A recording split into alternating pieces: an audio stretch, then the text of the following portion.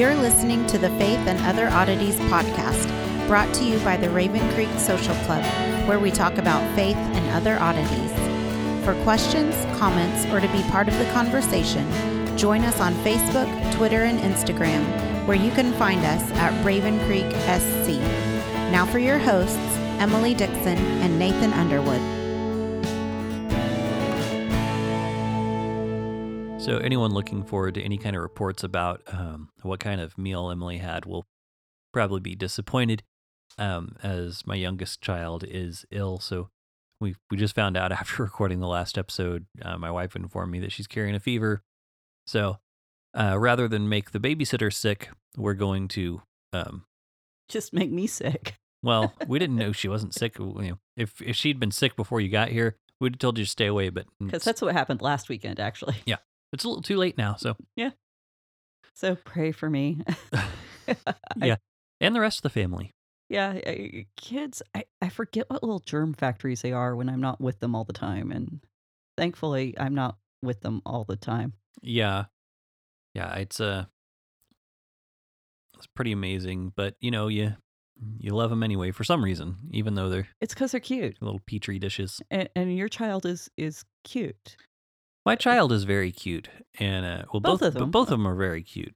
And well, it's like last night I had told her not to stand on the cushions, and she didn't think that was kind of me to tell her not to stand on the cushions that were stacked on top of each other and wobbling. Right. And then I said, you've got to listen to me, especially when I'm telling you to do something your dad has already told you to do or not to do. And she goes, "You heard him?" And I mean, she's too young to talk like that. Oh, she's sharp for her age. She's got a really interesting command of I would say language, but she doesn't have all of her. She still doesn't get some of her syllables correct, but her tone and inflections are just ridiculous. She's pretty funny. The other day, we walked into to daycare, and the teacher was.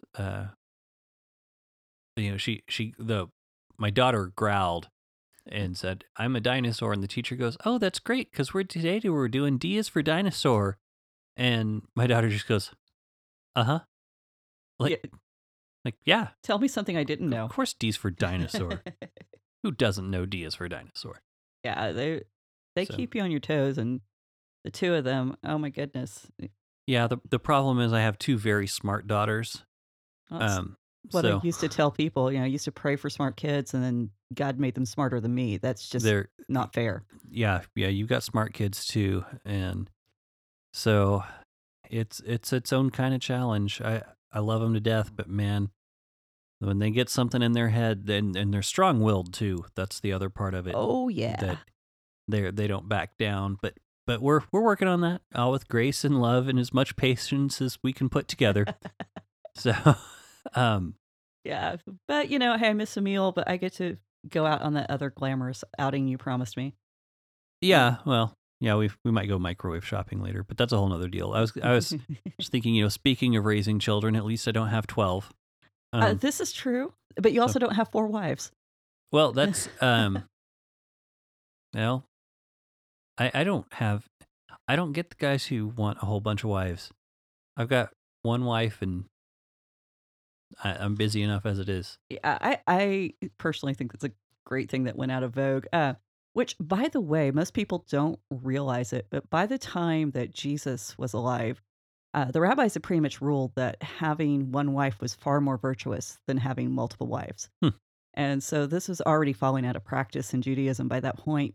And it was based primarily on Song of Songs and on the writings of the prophets. Randomness right there for you. Okay. So maybe we'll hit more on that later. But yeah, that's kind of interesting. But yeah, well, I don't know if I've mentioned it on the show before, but I have a friend who had a refrigerator magnet that said in biblical times, men could have as many wives as they could afford, just like today. I thought that was kind of fun.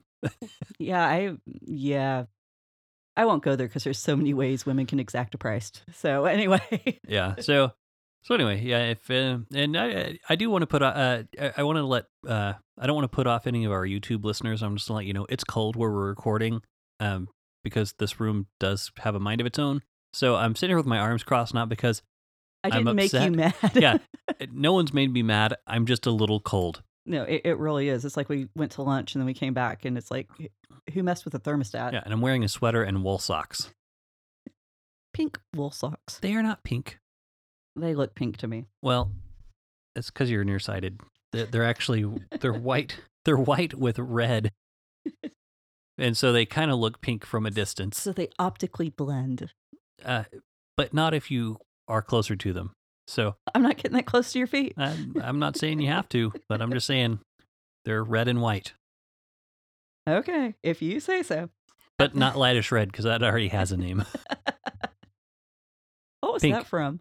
That was red versus blue. Okay, I was like, that's from something. Man, random, random quotations that you never know what you're going to get here. But so we left Jacob. He just had his first encounter with God at Bethel, and we don't know what color his socks were. Probably didn't have any. But anyway, that's a whole other story. Probably Biblical- didn't need any. Well, I don't know. Well, I mean, I don't know. I guess Deserts get cold at night. that's true, but he was probably under a blanket or something. One would hope. And see, these are the sorts of details that I wonder about what was going on, but You know, evidently it wasn't important. ancient footwear. I'm sure somebody has something on it. Well, okay, speaking of ancient footwear, you know the story in Ruth with Boaz, and Boaz takes off the sandal, or Yeah. I've always wondered, when they do that sort of ceremony, does the guy get a sandal back? Nobody has ever been able to answer that Do you get question. it back later? Does someone have a replacement sandal? Do you swap sandals? Do you run around with mismatched sandals? Do you just give him your other sandal because you don't need one? You don't want to walk in a circle? So anyway, and this is the reason why we see things in the Bible that sometimes people miss, because we do go to those ridiculous places. But reining it back in, he has left Bethel. He's made his vows with God. God said he's going to bring him back safely. Jacob has either questioned God's intention or has agreed to walk in faith based on God's statement. Like we said last week, that's going to depend on how you read it, because we don't have the inflection and we don't have the same punctuation in Hebrew that we do with English. And Jacob is heading to the house of Laban. Yeah. He's heading east. Heading east in the Bible is always kind of a dicey proposition, because most people who head to the east don't come back. Yeah.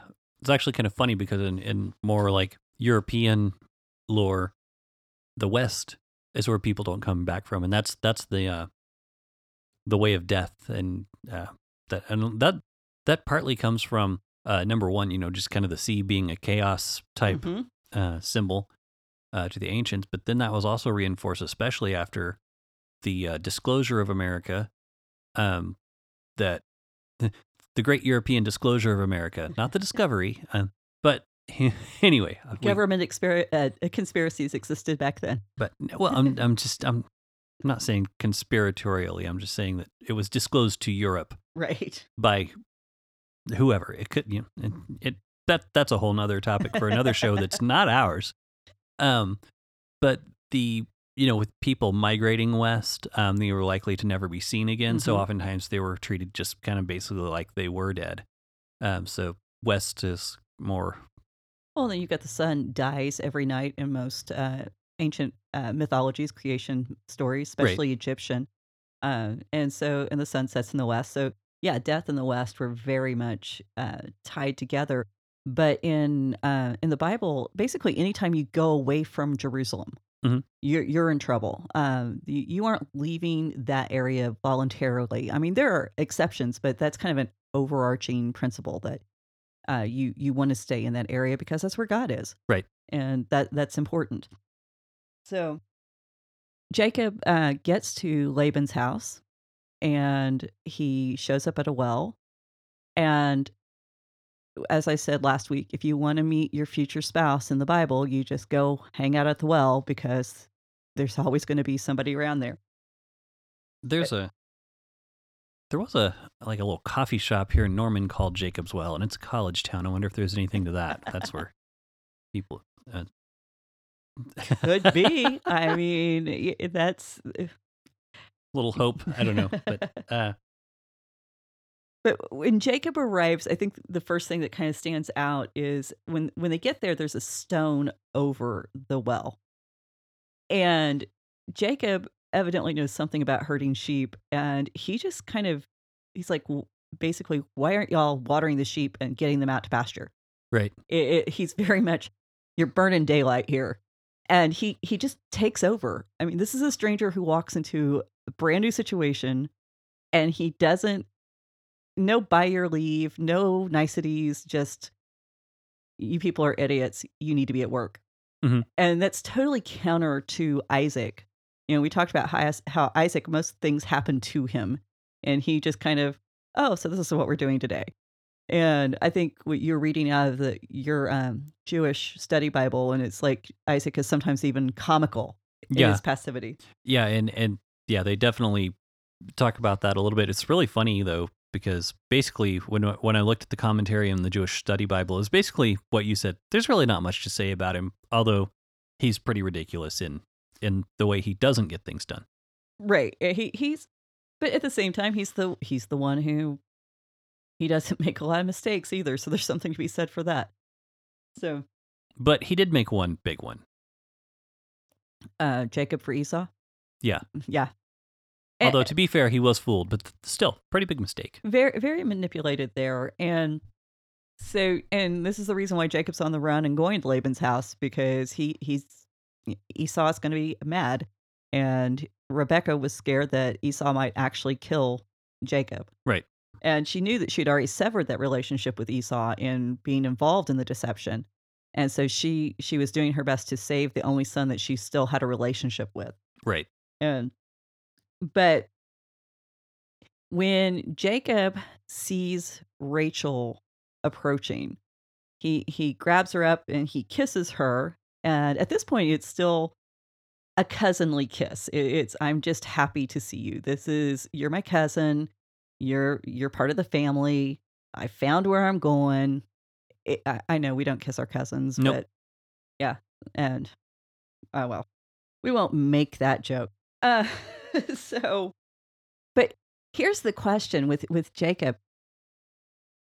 When he sees Rachel, because you got to remember who Jacob is. Jacob is all about getting ahead. He's about making sure that he's got a chance to do have the most to gain out of a situation. So when he sees Rachel, what is he seeing in her? Because she walks up, she's got a flock of sheep. She's the only woman in the Bible who's identified as a shepherdess. Right. We have other women who might herd sheep. I mean, we've got Moses' wife. Mm-hmm. And we know that she was herding the sheep, but she's not specifically called a shepherdess. And this is going to be important later on in some stuff that I have got dug up for us. But think about her name. Rachel. Okay. Rachel means you. Oh, does it? It means Okay. sheep. So And Leah means cow, Leah means cow. which is kind of funny. And so the question here is Jacob seeing Rachel as a person, or is he seeing her as a business opportunity? Well, I mean, if he is, he wouldn't be out of step with anyone else in the ancient world, really. Well, Or at least most other people. Yeah, because that's what wives represented. They were either business deals, they were peace treaties, they were trade routes. That's what women served. Because the idea was, if you have a woman in your enemy's camp, then you're gonna do your best to keep peace with each other Mhm. to protect her life. That she would be cared about enough, either by the enemy, Mhm. or by you, that y'all would not violate the peace. So, and as soon as Jacob sees Rachel, evidently he was smitten with her quite quickly. And whether that was for her as a person or her as a business opportunity, he pretty much decides she's the one he wants. Right. And that leads to the very interesting story of Rachel and Leah. And sorry, my What? yeah, I had one of those. Yeah, So Rachel and Leah. So Laban, Jacob shows up, hangs out at Laban's place for about a month. Laban, it's kind of funny the way it's worded, at least in the ESV. He's been stayed with him for a month, and he says, because you are my kinsman, should you therefore serve me for nothing? Tell me what your wages shall be. And so basically, Laban was at least doing well enough to say, if you're going to be here and you're going to work, I can't expect you to just, because I'm guessing Jacob was probably helping out during the month that he was there. And so. Well, he set the tone for that when he walked up to that well and says, "You're burning daylight." Yeah. And so Laban was basically saying, you're doing a good job, but if you're going to be here, I have to pay you something, because it's wrong of me to take advantage of the fact that we're cousins. Which is really kind of interesting when you consider that this is Laban who's saying it. Right. Because he's a snake oil salesman, right down the line. And so and Jacob, of course, names his price, which is Rachel. Yeah. And then at the last minute, Laban slips Leah into the wedding tent, and Jacob spends the night with her. So now they are married. Right. Because in the ancient world, it wasn't so much the ceremony that constituted marriage. It was the consummation that constituted marriage. And this is kind of what Jacob has sown has coming back to bite him in the butt, because he tricked Isaac because Isaac couldn't see. And now when Jacob can't see in the darkness, Laban tricks him. Right. And this is going to set the tone for their entire relationship. The two of them, they're very similar at this point. Right. And we'll get into how that works. But I think what most of us miss, I think I was kind of always taught that he served 7 years, married Rachel, and I married Leah, and then had to serve another 7 years for Rachel, with kind of the implication being that 7 years later, he married Rachel. Right. In reality, it was just a week. And he, 1 week married Leah, the next week he marries Rachel. And I have always just thought, man, what was Leah thinking? What a terrible insult. I mean, that 1 week later. Yeah. And now it's the, but then he does work another 7 years after that, after marrying Rachel. Yeah. And I think that's where kind of the imaginative reading comes in, where trying to think of being Leah in that week, because now it's not about celebrating her marriage to Jacob. It really is about the anticipation for Jacob. I mean, he's stopped looking at her. He is now focused on Rachel. And so instead of being able to enjoy her new husband, she knows her new husband's anticipating getting the bride he wants. Right. And what a miserable situation. And this kind of explains some of her actions as we move forward. And this is also part of the reason why in the Torah, it's forbidden for a man to marry sisters. Okay. Yeah. So you could have multiple wives in the Torah, but not sisters, because there's a recognition that this caused so much pain. Caused a lot of problems. Exactly. And I think one of the things that we talked about in a previous episode was that word hated. And when we talked about it in the context of Jacob have I loved, Esau have I hated. It specifically says here, and this is Genesis 29:31, and the Lord saw, my version says unloved. What does yours say? It says it saw that Leah was hated. It has that here in the text. And now, at the same time, it says that she's hated, but she has a whole lot of kids listed right after this. So Jacob obviously was not completely ignoring her. Yeah. Right? That's a very polite way to put it. Yeah, and that's the thing. It's not that she's hated in the way we define hated. Right. She's just not loved as much as Rachel is loved. And it says that because... and of course, I read through this earlier, and I'm sorry. Okay. When I read through this earlier, I was actually thinking of it as in that Leah was giving her... or that Rachel was giving Leah strife more than anything about Jacob and her relationship. So, but I can definitely see your reading as well. Well, and there is some of that, but at the same time, you got to keep in mind that when Jacob gets ready to pull up, stakes and move, that Rachel and Leah are working together, Right. and so, and they have the kind of relationship later on. They're going to negotiate for Jacob's time and attention, Okay. and so they are able to at least work out something where both of them can kind of get what they want, Right. and they aren't completely giving each other the cold shoulder like women tend to do whenever we get angry. It's just forget that you're even alive. So Yeah, it's just, I don't know. It's just a weird situation to me. That everyone's like, okay, yeah, whatever. well, I think this has something to do with the emphasis that we've placed on sex and love, Mhm. and sex and love being synonymous. And marriages really were utilitarian at this Right. point.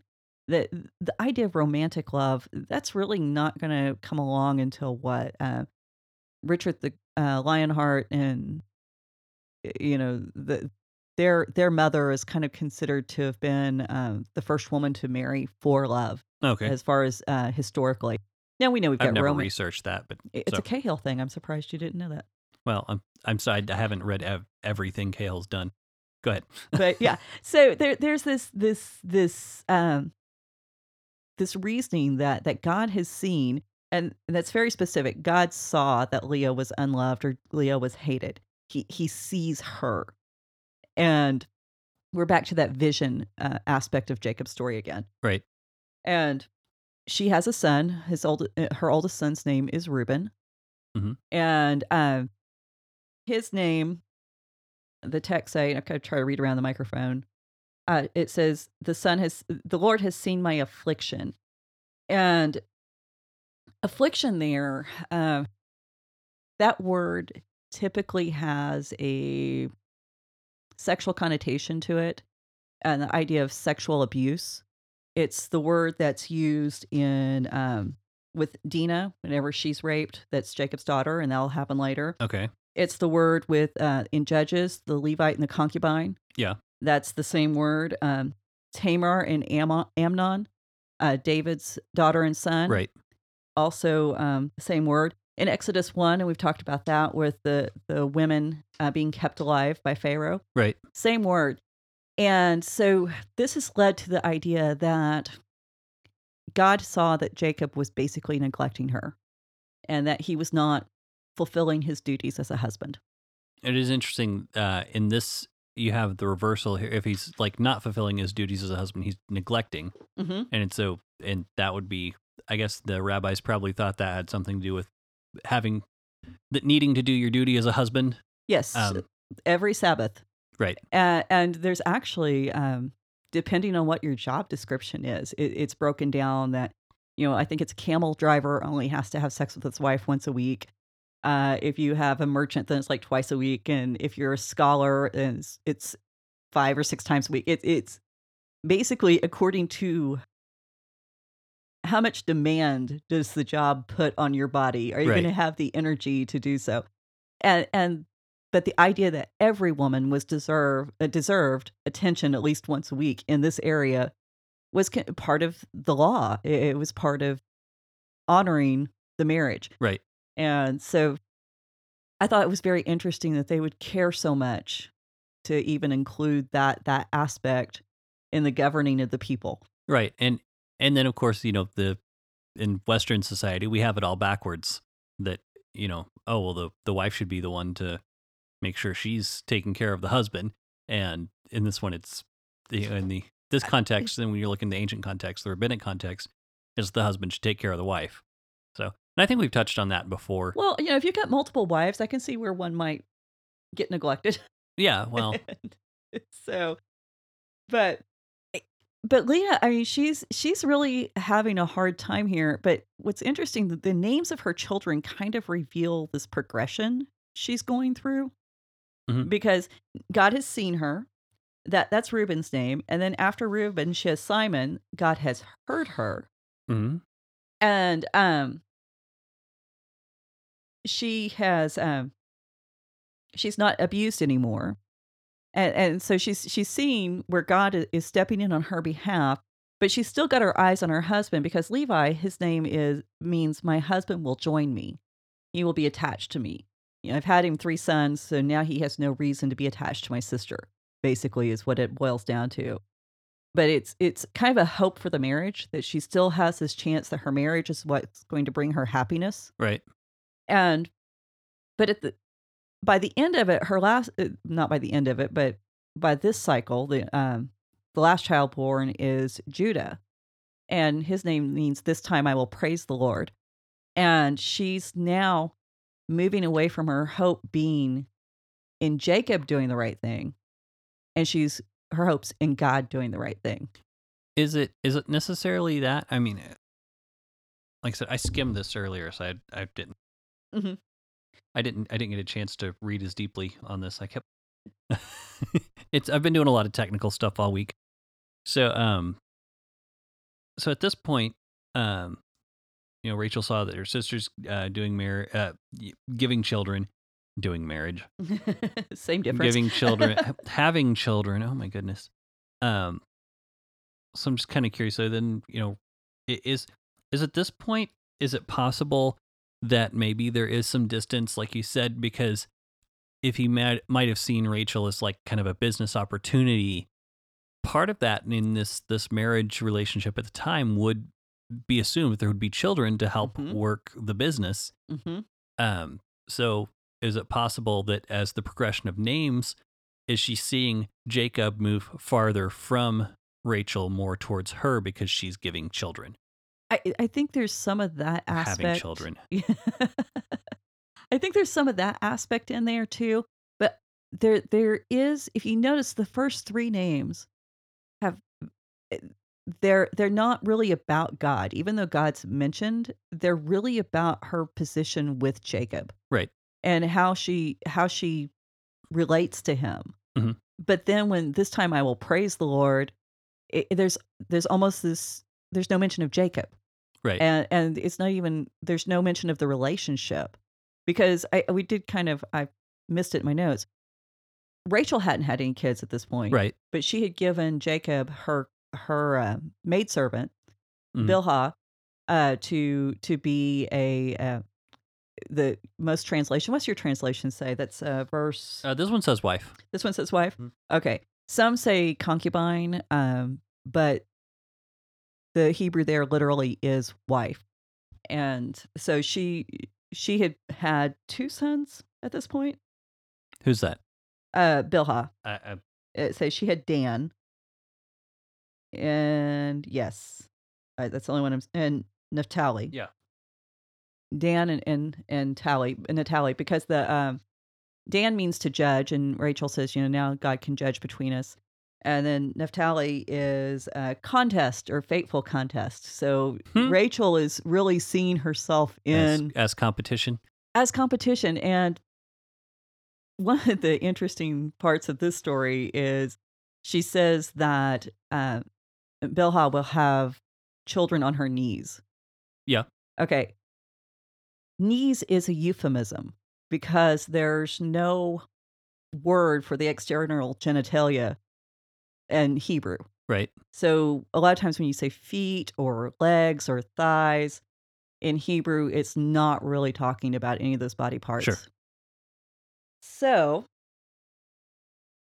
one of the sayings that let me get the right. In Akkadian, a man who has no knees is impotent. Right. And so I thought that was kind of okay, that's a fun little way to twist that. You hear that in the Cialis commercials. Sure. So, but yeah, so there's this contest going on between the 2 of them.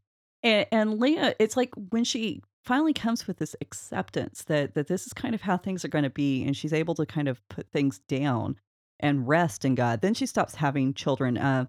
Although she does have Dinah. And no, that's not here yet. Sorry. Jumping ahead here. After you read so much of this, it all starts to blend right together. Well, especially when you read and reread it like you do. Yeah. Well, and you have to, and then threads cross and recross, and Right. but I gotta say, this is the part of the story I'm least familiar with, so I probably haven't been to as many women's Bible studies. yeah, and that was the other point I was going to bring up. When not women's Bible studies, that's a topic we won't go down. But anyway, when Laban married Leah off, he gave her Zilpah, a handmaid, Mhm. and there's a good possibility that he may have given Zilpah to Leah because Leah is considered to have weak or tender eyes, is a better translation, and we don't know what her condition was. Was she nearsighted? Was she blind? Did she have severe allergies? Right. We really don't know. And sometimes, particularly in these cultures, if there's one kind of malformation or weakness or illness, there's this concern that a woman might not be able to actually have a child. Right. So there's speculation that Laban gave Leah the handmaid to kind of guarantee her place in Jacob's house. Mhm. So there would be able to be children. And that because he gave Leah a handmaid, then Rachel was given one just kind of like, oh, well, I did it for your sister, so I better do it for you too. Sure. And so there's kind of this little twist of fate here where it's actually Rachel who needs the handmaid to have her children on her behalf. Hmm. Yeah. And my Bible closed. Okay. I lost my place for a moment. And evidently we move forward from verse 13 to 14 like pretty quickly Right.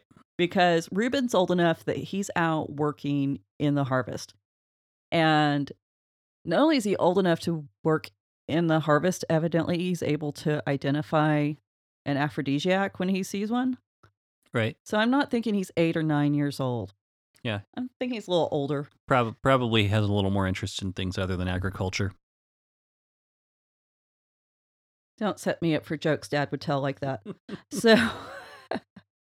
but this is kind of a foreshadowing here because why in the world is this boy so interested in his mother's sex life? I don't know. Why are you asking me that question? Well, I'm not really asking. I mean, that's just a good question. So he finds mandrakes. Okay. So we got several things going on here. Just settle in for a little bit. So got several things going on here. Number one, mandrakes were considered to be an aphrodisiac because they're shaped, the roots are shaped like people. Right. And there has been all of this folklore that has grown up in all sorts of cultures about the power of this plant. Yeah. Well, I mean, you even see it in the Harry Potter movies that they're growing and harvesting mandrakes. Now, they're stylized and they scream, but that goes back to this time. There's this idea that they did scream. Mhm. If you harvest them, I believe it was the Celts or the Germans who were also Celtic that believed that in order to harvest a mandrake, you would tie a rope on a dog and then the other end to the plant, and then you would scare the dog away. And that's how you would harvest. that way you could harvest them at a safe distance. Exactly. Because if you heard the scream, then you would die. Right. And even in the Talmud, there's stories that Reuben was able to harvest these by actually tying a rope to a mule. And again, anything in the Talmud, while might be interesting, yeah, we can't count that as definitely correct. Sure. And the mandrakes are supposed to be able to increase fertility. They're supposed to be able to not just do that, but they're also supposed to increase, affection. They're also a love potion. Right. And Leah evidently has that in mind because, she says to Rachel goes to Leah and says, "Let me have your son's mandrakes." But Leah said, "Was it not enough for you to take away my husband that you would also take away my son's mandrakes?" And this whole conversation is just whacked because Like what? Well, what's he gonna do with them? Well, yeah, because it's like, wait a minute. Well, he brought them to his mom because Reuben already has a clue that power and importance are tied up in childbearing. Right. And Rachel, she says, I promise he shall lie with you, talking about Jacob, tonight in return for your son's mandrakes. Now, notice this. Starting in verse 14, Reuben came on some mandrakes. He bought them to his mother, Leah. Rachel said to Leah, please give me some of your son's mandrakes. And she said to her, was it not enough for you to take away my husband that you would take away my son's mandrakes? Rachel replied, I promise he shall lie with you tonight in return for your son's mandrakes. And Jacob came home from the field that evening, and Leah went out to meet him, and Leah went out to meet him and said, you are to sleep with me, for I have hired you with my son's mandrakes. Notice the repetitive phrase. Mandrakes? Your son, my son, your son. Yeah. These are Reuben's mandrakes, and they're really the writer's trying to draw attention to the fact that this is Reuben's mandrakes. He's trying to draw attention to the fact Reuben is meddling where he has absolutely no business meddling at all. And this is typical Reuben. As we go through this, Reuben is the typical firstborn. I can say that because I am the firstborn. Fair enough. And he is constantly sticking his nose into where it doesn't belong. And it's foreshadowing because in chapter 35, Reuben sleeps with Bilhah. Okay. Oh, yeah, that's right. Uh-huh. And I'm going to hit that now just because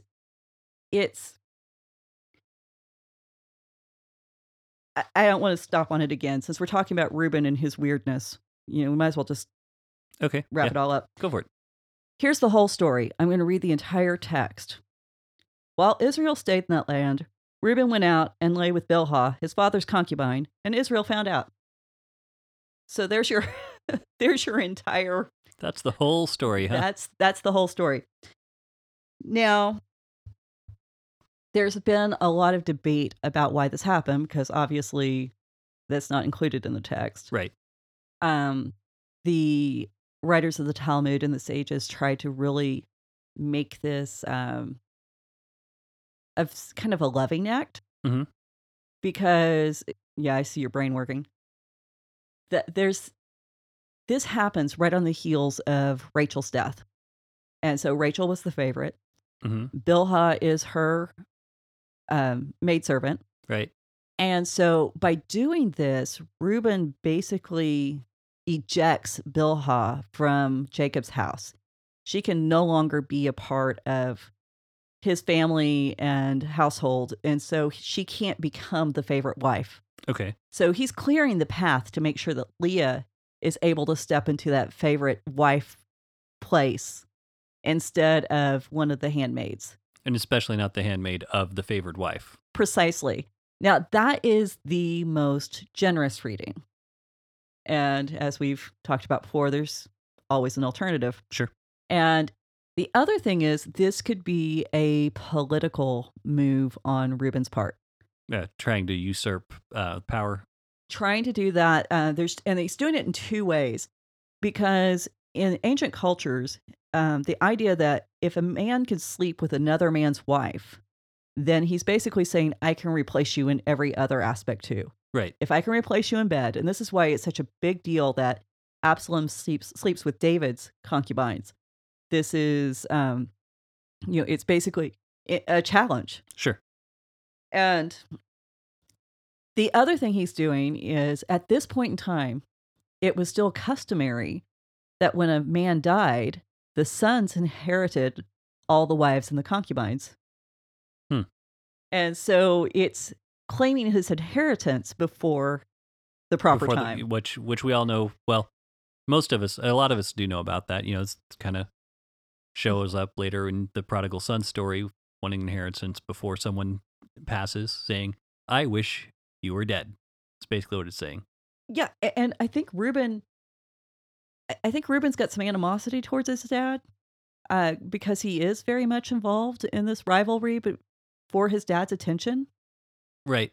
And of course, and this also plays out in Joseph's scenario, which we'll be going into. Mm-hmm. But it's Reuben. Just he's always just making these horrible decisions, and this is one of the reasons why it's so important. Deuteronomy forbids this, Right. and says that no longer can a son sleep with his father's wife. Right. Not just his mother. This is including the concubines and any other wives that are around. And it's to prevent this sort of thing from happening. So this is the reason why that question, why is Reuben so involved in his mom's sex life, is important. Well, and it's one of those, and the thing is, it's one of those things I don't think you should have to tell someone.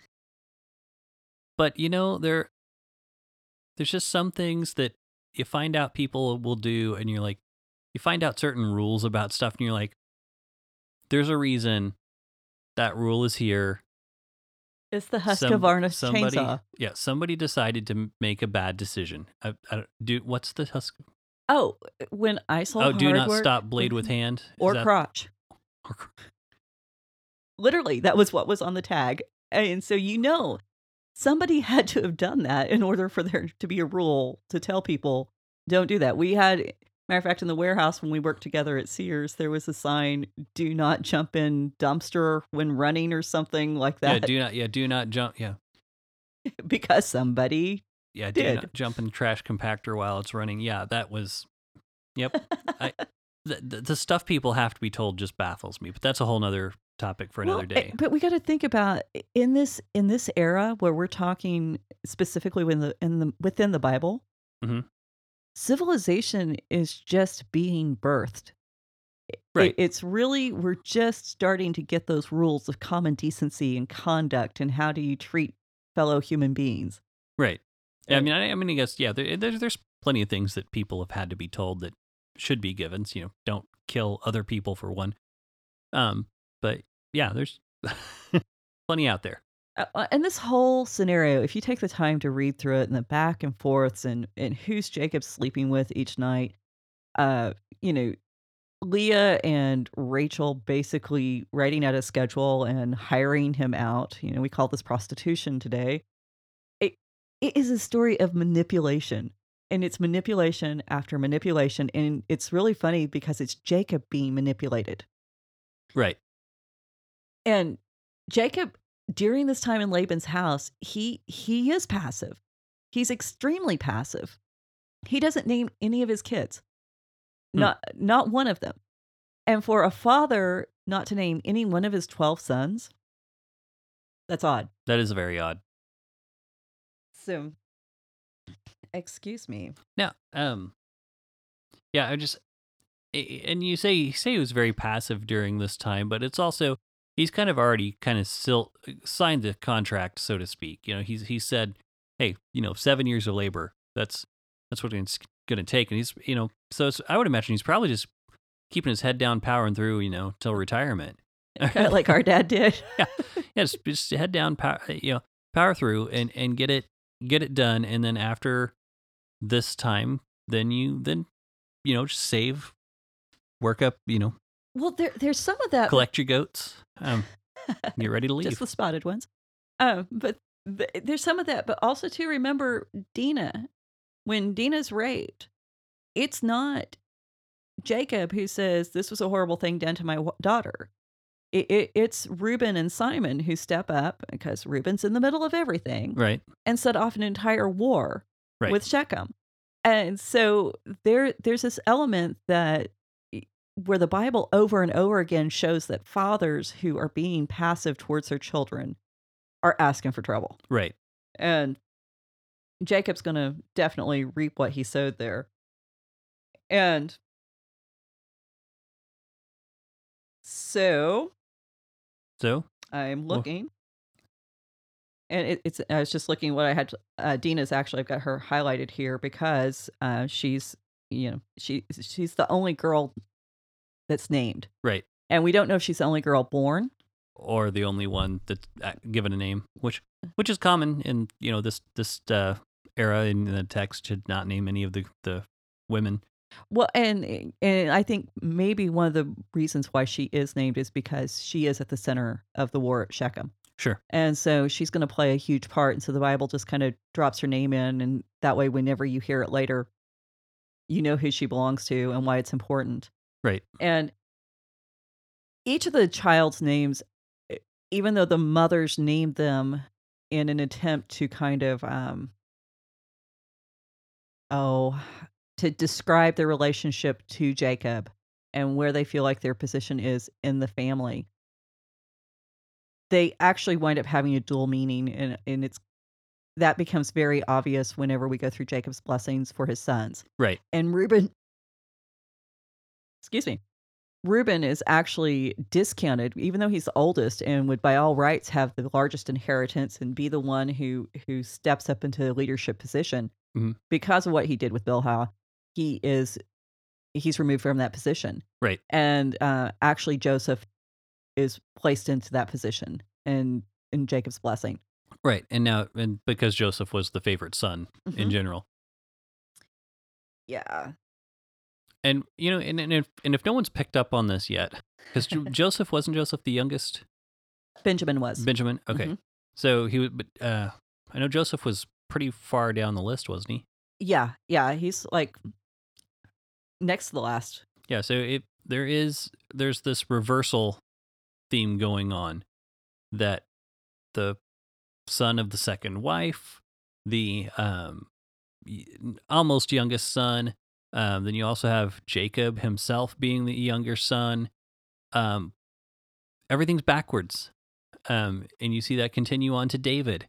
Mhm. And you see that, going on to Jesus' teachings. The first shall be last and the last shall be first.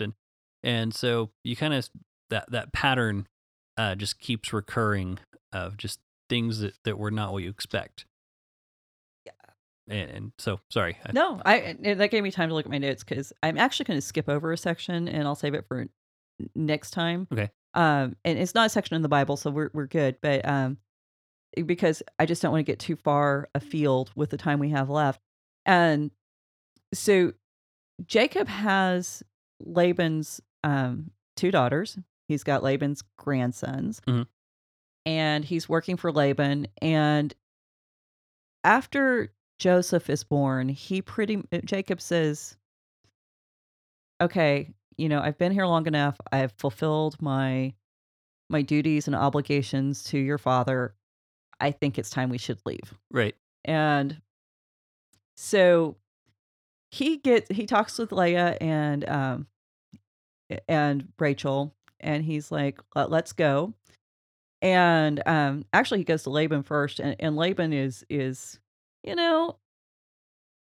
Why we're don't you stay? Things are going so well. which is exactly the same language that Abimelech uses with Abraham. Oh, yeah. Yeah. And Abimelech and Laban, their vocabulary is the same. Hmm. They have the same worldview. We're good people. We're righteous folks. We're good to you. You be good to us. We deserve your goodness because we have been so. Forget the fact that we had a little mix up with the daughters. Right. We can overlook that. And 7 years have gone past. I'd imagine, you might have at least some kind of either reconciliation or not. I don't know. But well, 14 years had passed by this point. well, no, 7 years since the Oh yeah, mix up. yeah. Well, yeah, 7 years since the mix up, and he tells Jacob, "Tell me what you want. What am I going to pay you?" And Jacob is starting to get a clue, Mhm. and he knows that. Don't ask for another daughter. Right. You don't know what you're going to get at this point. You could get a goat. And so Well, you got one named you and cow. So I was hoping my Hebrew was good enough to come up with a word for goat right off the top of my head. But anyway, and so Jacob comes up with this idea, and he says, "You know what? Don't pay me anything. I'm going to take care of your sheep, and as long as I'm taking care of your sheep, any of them that have speckled, streaked, or spotted offspring, I'll keep those. Right. Okay, so here's the clue because you're talking about how well Laban was doing to be able to pay Jacob. Right. This is a clue because evidently Laban was raising some high dollar sheep Sure. because they were solid. Yeah. And so Jacob says he'll do this, and Laban's kind of like, something's off here. Yeah. But If they're solid colors, high dollar sheep, and then Jacob's just basically kind of appealing to the ego on this to be like, we'll take the cult. I'll take you'll have great looking sheep, or goats. Was it goats? Both. At this point, there's really not a huge distinction. They were Okay. still running together, so the words can encompass both. Okay. So Like linguistically, not yeah. So okay, cool. And so Jacob comes up with this plot and this plan, and this has been I remember the story used to intrigue me as a kid because Jacob takes these sticks and he peels them. I'll just read what it says. Jacob got the fresh shoots of poplar and of almond and plane and peeled white strips into them, laying bare the white of the shoots. The rods that he peeled he set up in front of the goats and the troughs and the water receptacles that the goats came to drink from. Their mating occurred when they came to drink, and since the goats mated by the rods, the goats brought forth streaked, speckled, and spotted young. So weird. Okay, well, number one. It's a recipe for spotted goats. Well, yeah. Where did Jacob study genetics? This is this has caused a lot of problems because this is not the correct way. It's technically not wrong, but it's not. It's not even wrong. It's so far off of. Yeah, but it's still sneaky and underhanded and very manipulative, which is what this whole account is about. It's very manipulative. And so there's this question of how should we view this? And not just the moral and ethical side of things. How do we view the fact that Jacob is using something known as sympathetic magic? Because yeah, I mean, that is a good question. Now the other question is, did he set something up and then did he sneak in? Because did he sneak in some spotted goats into the breed stock? Is it possible he purchased some from a traveler or? And he's and this is the story that's handed down when his story that he told Laban. Well, actually, what's interesting, the Bible answers kind of some of your questions because he moved his flocks 3 days away from Laban. Okay. So he had his stuff separate. As soon as they hit the ground, he took them to his, or when they were ready to be weaned. Right. He took them to his own sheep. The weaning sheep. I said the waning sheep. Sorry. Waning, yeah. Go ahead. When they were ready to be weaned, So he actually removed his flock from Laban's, and he made sure it says in 30:41 that he even made sure that when the sturdier animals, the more healthy and robust ones were mating, that's when he would put the rods out. When the weaker, lesser quality animals were mating, he took the rods away. So there's evidently this worked to some degree. And the question of is this right? That's been the question that has bothered so many people. Now, did the male goat or female goat have to look? Did it have to be both? It doesn't get that specific. Is he over here going, hey, look over here? Yeah. Kind of occupied. What? Sorry. Well, and there's, how does this work? Like I said, this was sympathetic magic. Anybody who's read The Golden Bough by James Frazier. Because who hasn't? You haven't? No, I haven't. Okay. Well, he breaks down sympathetic magic into two categories. There is like produces like, or the law of similarity. Okay. The second is the law of contagion, that basically you can come in contact with something, and even whenever it's moved away, then the magic that it possessed would be sufficient to cause an effect. Uh, Probably the most famous example of sympathetic magic in the Bible is the bronze serpent, Right. and that's in what numbers? I've got the Jesus talking about it in John. Yeah, I don't remember which verse, but everyone's been bitten by snakes. So you look at it. Snakes all around, and then then Moses is to fashion a bronze snake and hold it up, and anyone who looks at it is cured from their snake bite. Exactly. And then Jesus actually refers back to this in John 3 and says, just as the serpent was lifted up in the desert, so must the Son of Man be lifted up. Right. And so it's like curing like, or like producing like. And actually, this is the basis for The Secret. It is this like producing like, that if you think positive things and good things will come to you. And, Yeah. And so I had a manager who was really into that, and I thought that was really interesting because other than, like, he hardly ever talked about any kind of spiritual stuff, but he was talking about The Secret, and he's like, it's it's magnetism, basically. He goes, magnetism is the strongest force in the universe. Something, actually, it's I believe it's ionic bonds. But I can't remember. It's one of the subatomic bonds. But gravity is the farthest reaching. It was gravity is what he said, not magnetism. Gravity is. I'm like, well, gravity is the farthest reaching that we know of. But that's a whole nother technical.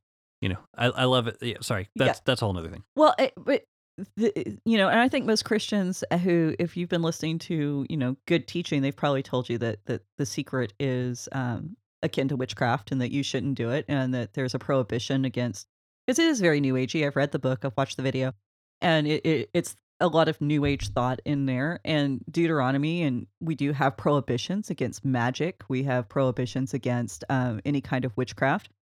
And so the fact that Jacob is engaging in this is causing problems for a lot of commentators, even Jewish commentators. Mhm. Now, we know later on Jacob will, he's going to tell his wife that he had a dream and that God told him to do this. Right. But there's a question there, because did God really tell him to do it? Right. Or is he just trying to justify to his wives about why he's getting ready to one up their dad? Or is Jacob actually what we've known him to be? A liar. Yeah, a Or a liar and cheater. a trickster. Yeah. Because there is an interpretation of his name that is cheater, and also liar in some. I've seen some places where it's defined as liar, but that's there's a reason you earn that name. He's a morally ambiguous person at best. Well, and what are we learning here necessarily? Again, are we talking about righteousness and salvation? Again, you don't earn that through works, but God did make a promise, and is this an example of God fulfilling and maintaining a promise in spite of the fact that he is a shady trickster who practices, effectively occult practices? Oh, and that's precisely what it is. And that's what has made this story so controversial. And the fact that he never cites God as the source when he first does it. Right. Well, and it goes back to, we deify, we tend to deify our characters. And if we're looking, it's so funny because, look at what this person did. No. Look what God did in spite of them. And it's that redemptive quality. It's the God keeping his promise. And when we get our focus, we start reading the book and assume that the book and the story, we assume the story's about Jacob. Mm-hmm. And it's not. No, it isn't. And I think that is the key, because God had promised to do all these great things for Jacob, and just like everybody else in the story has been manipulating. Laban, the wives, the only people who aren't manipulating are Bilhah and Zilpah. Zilpah, thank you. Those are the only two who are not busy trying to manipulate. Even his sons are busy manipulating. Right. And so here's Jacob, who like you said, he's being Jacob. And the good news about this is if you have a past, if you fail to act morally and justly and ethically, God is still willing to honor the promises he's made in the Bible to you. Right. And I think that's something that we need to cling on to. So I I love Jacob's story because it's not nice and pretty and clean cut. Right. And then like I said, and then if we read it, then we can also take that and apply it to our own lives, Hmm. where we mess up and go, well, it's not about me anyway. And that theme again also is everywhere in the Bible as well. We see Samuel talking to God about Israel wanting a king, and God Mhm. says, well, they haven't rejected you, they're rejecting me. Like this, the book is called Samuel, but it's but it's not about you. And so, that's a great recurring theme that happens over and over. And again, and that trickles down even to our views on salvation and what that means. We think, you know, salvation is all about not going to hell. That's a fantastic bonus. But to be a follower is, again, it's about advancing the kingdom. It's about being a part of God's story. It's not about God fixing our story. Well, Jacob's a great example of why the old axiom, God helps those who helps themselves, is not true. And that it is about reliance on God. Because, yeah, Jacob went back with all this wealth that he acquired, but he went back in fear and trembling and And was ready to just hand it all over to Esau. yeah. Yeah. And so that's God had to move on his behalf, and God actually changes him between leaving Laban's house and getting to Esau, but that's a whole other we don't have time to go in that. And that's going to be really cool when we get to that. That's the part of the story I'm a little more familiar with than this one, because I've gone over it Mhm. more, and there's also this part is one of those. This is one of those and this is actually where you and I kind of differ. I'm pretty good at seeing these bigger themes, and you're right in the details and the linguistics, and so that's why this story to me, it's like you have to be in those details to really I don't have it think pop it's out. yeah, I don't think it's not an interesting story to me without those details, because otherwise it really kind of reads like a soap opera. Yeah, yeah. And then a man who has goats stare at things instead of men who stare at You guys goats. get ready to say. Now I'm We'll picturing put that in the show notes. George Clooney as Jacob. Was John Malkovich in that? I don't I remember. have to look. That movie was so funny. Anyway, that's a whole nother topic for another day. So I think that's a good place to end. Yeah. You know, We'll leave so- you there laughing we'll at leave- goats. yeah, Men Who Stare at Goats. Funny movie. So yeah. Well, I'm sorry to make you carry so much of the weight on that one, but I was just the story's not interesting.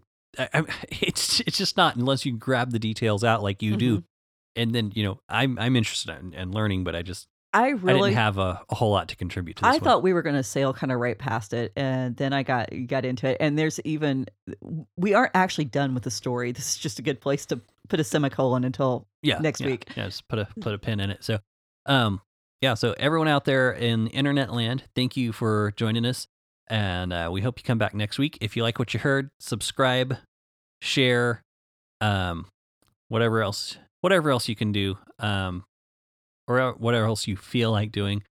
Be part of the conversation. Let us know if you have more questions. If we pick up a topic and don't take it far enough, let us know. Yeah, let us know on that. But yeah, and you can do that by reaching out to us at ravencreeksc.com, which can get you to our Twitter, Facebook, or Instagram, which you can also go there just directly by Raven Creek SC, adding that to the end of your Twitter, Instagram, or Facebook. Come see us if you really, really like what you heard and would like to see more episodes. Head over to patreon.com/RavenCreekSC, and we will have some bonus material up there very soon. And we want to say thank you to our Patreon donors. Mm-hmm. Very much appreciated. Currently, we have 2. Mm-hmm. So we love it. Katrina and Naomi, thank you very much. And we're glad you're on board with us. And anyway, everyone else, thank you for being here. We would love to have you on Patreon, but if not, share. Just help us get the word out. Other than that, I think we're wrapped up for the week, right? Well, for today. We got 3 more episodes this week. Well, I mean, for their week. For y'all week. Yeah, y'ar week. Yeah. Yar? Yeah. Yar. Pirate. Or Okay. pirate. Okay. So anyway, everyone have a great week. Bye. You've been listening to the Faith and Other Oddities podcast, a Raven Creek Social Club production. Don't forget to follow us on Facebook, Twitter, and Instagram. If you like what you've heard, please write us a review on iTunes or consider supporting us on patreon.com/RavenCreekSC. As always, thank you for listening and don't forget to join us next week.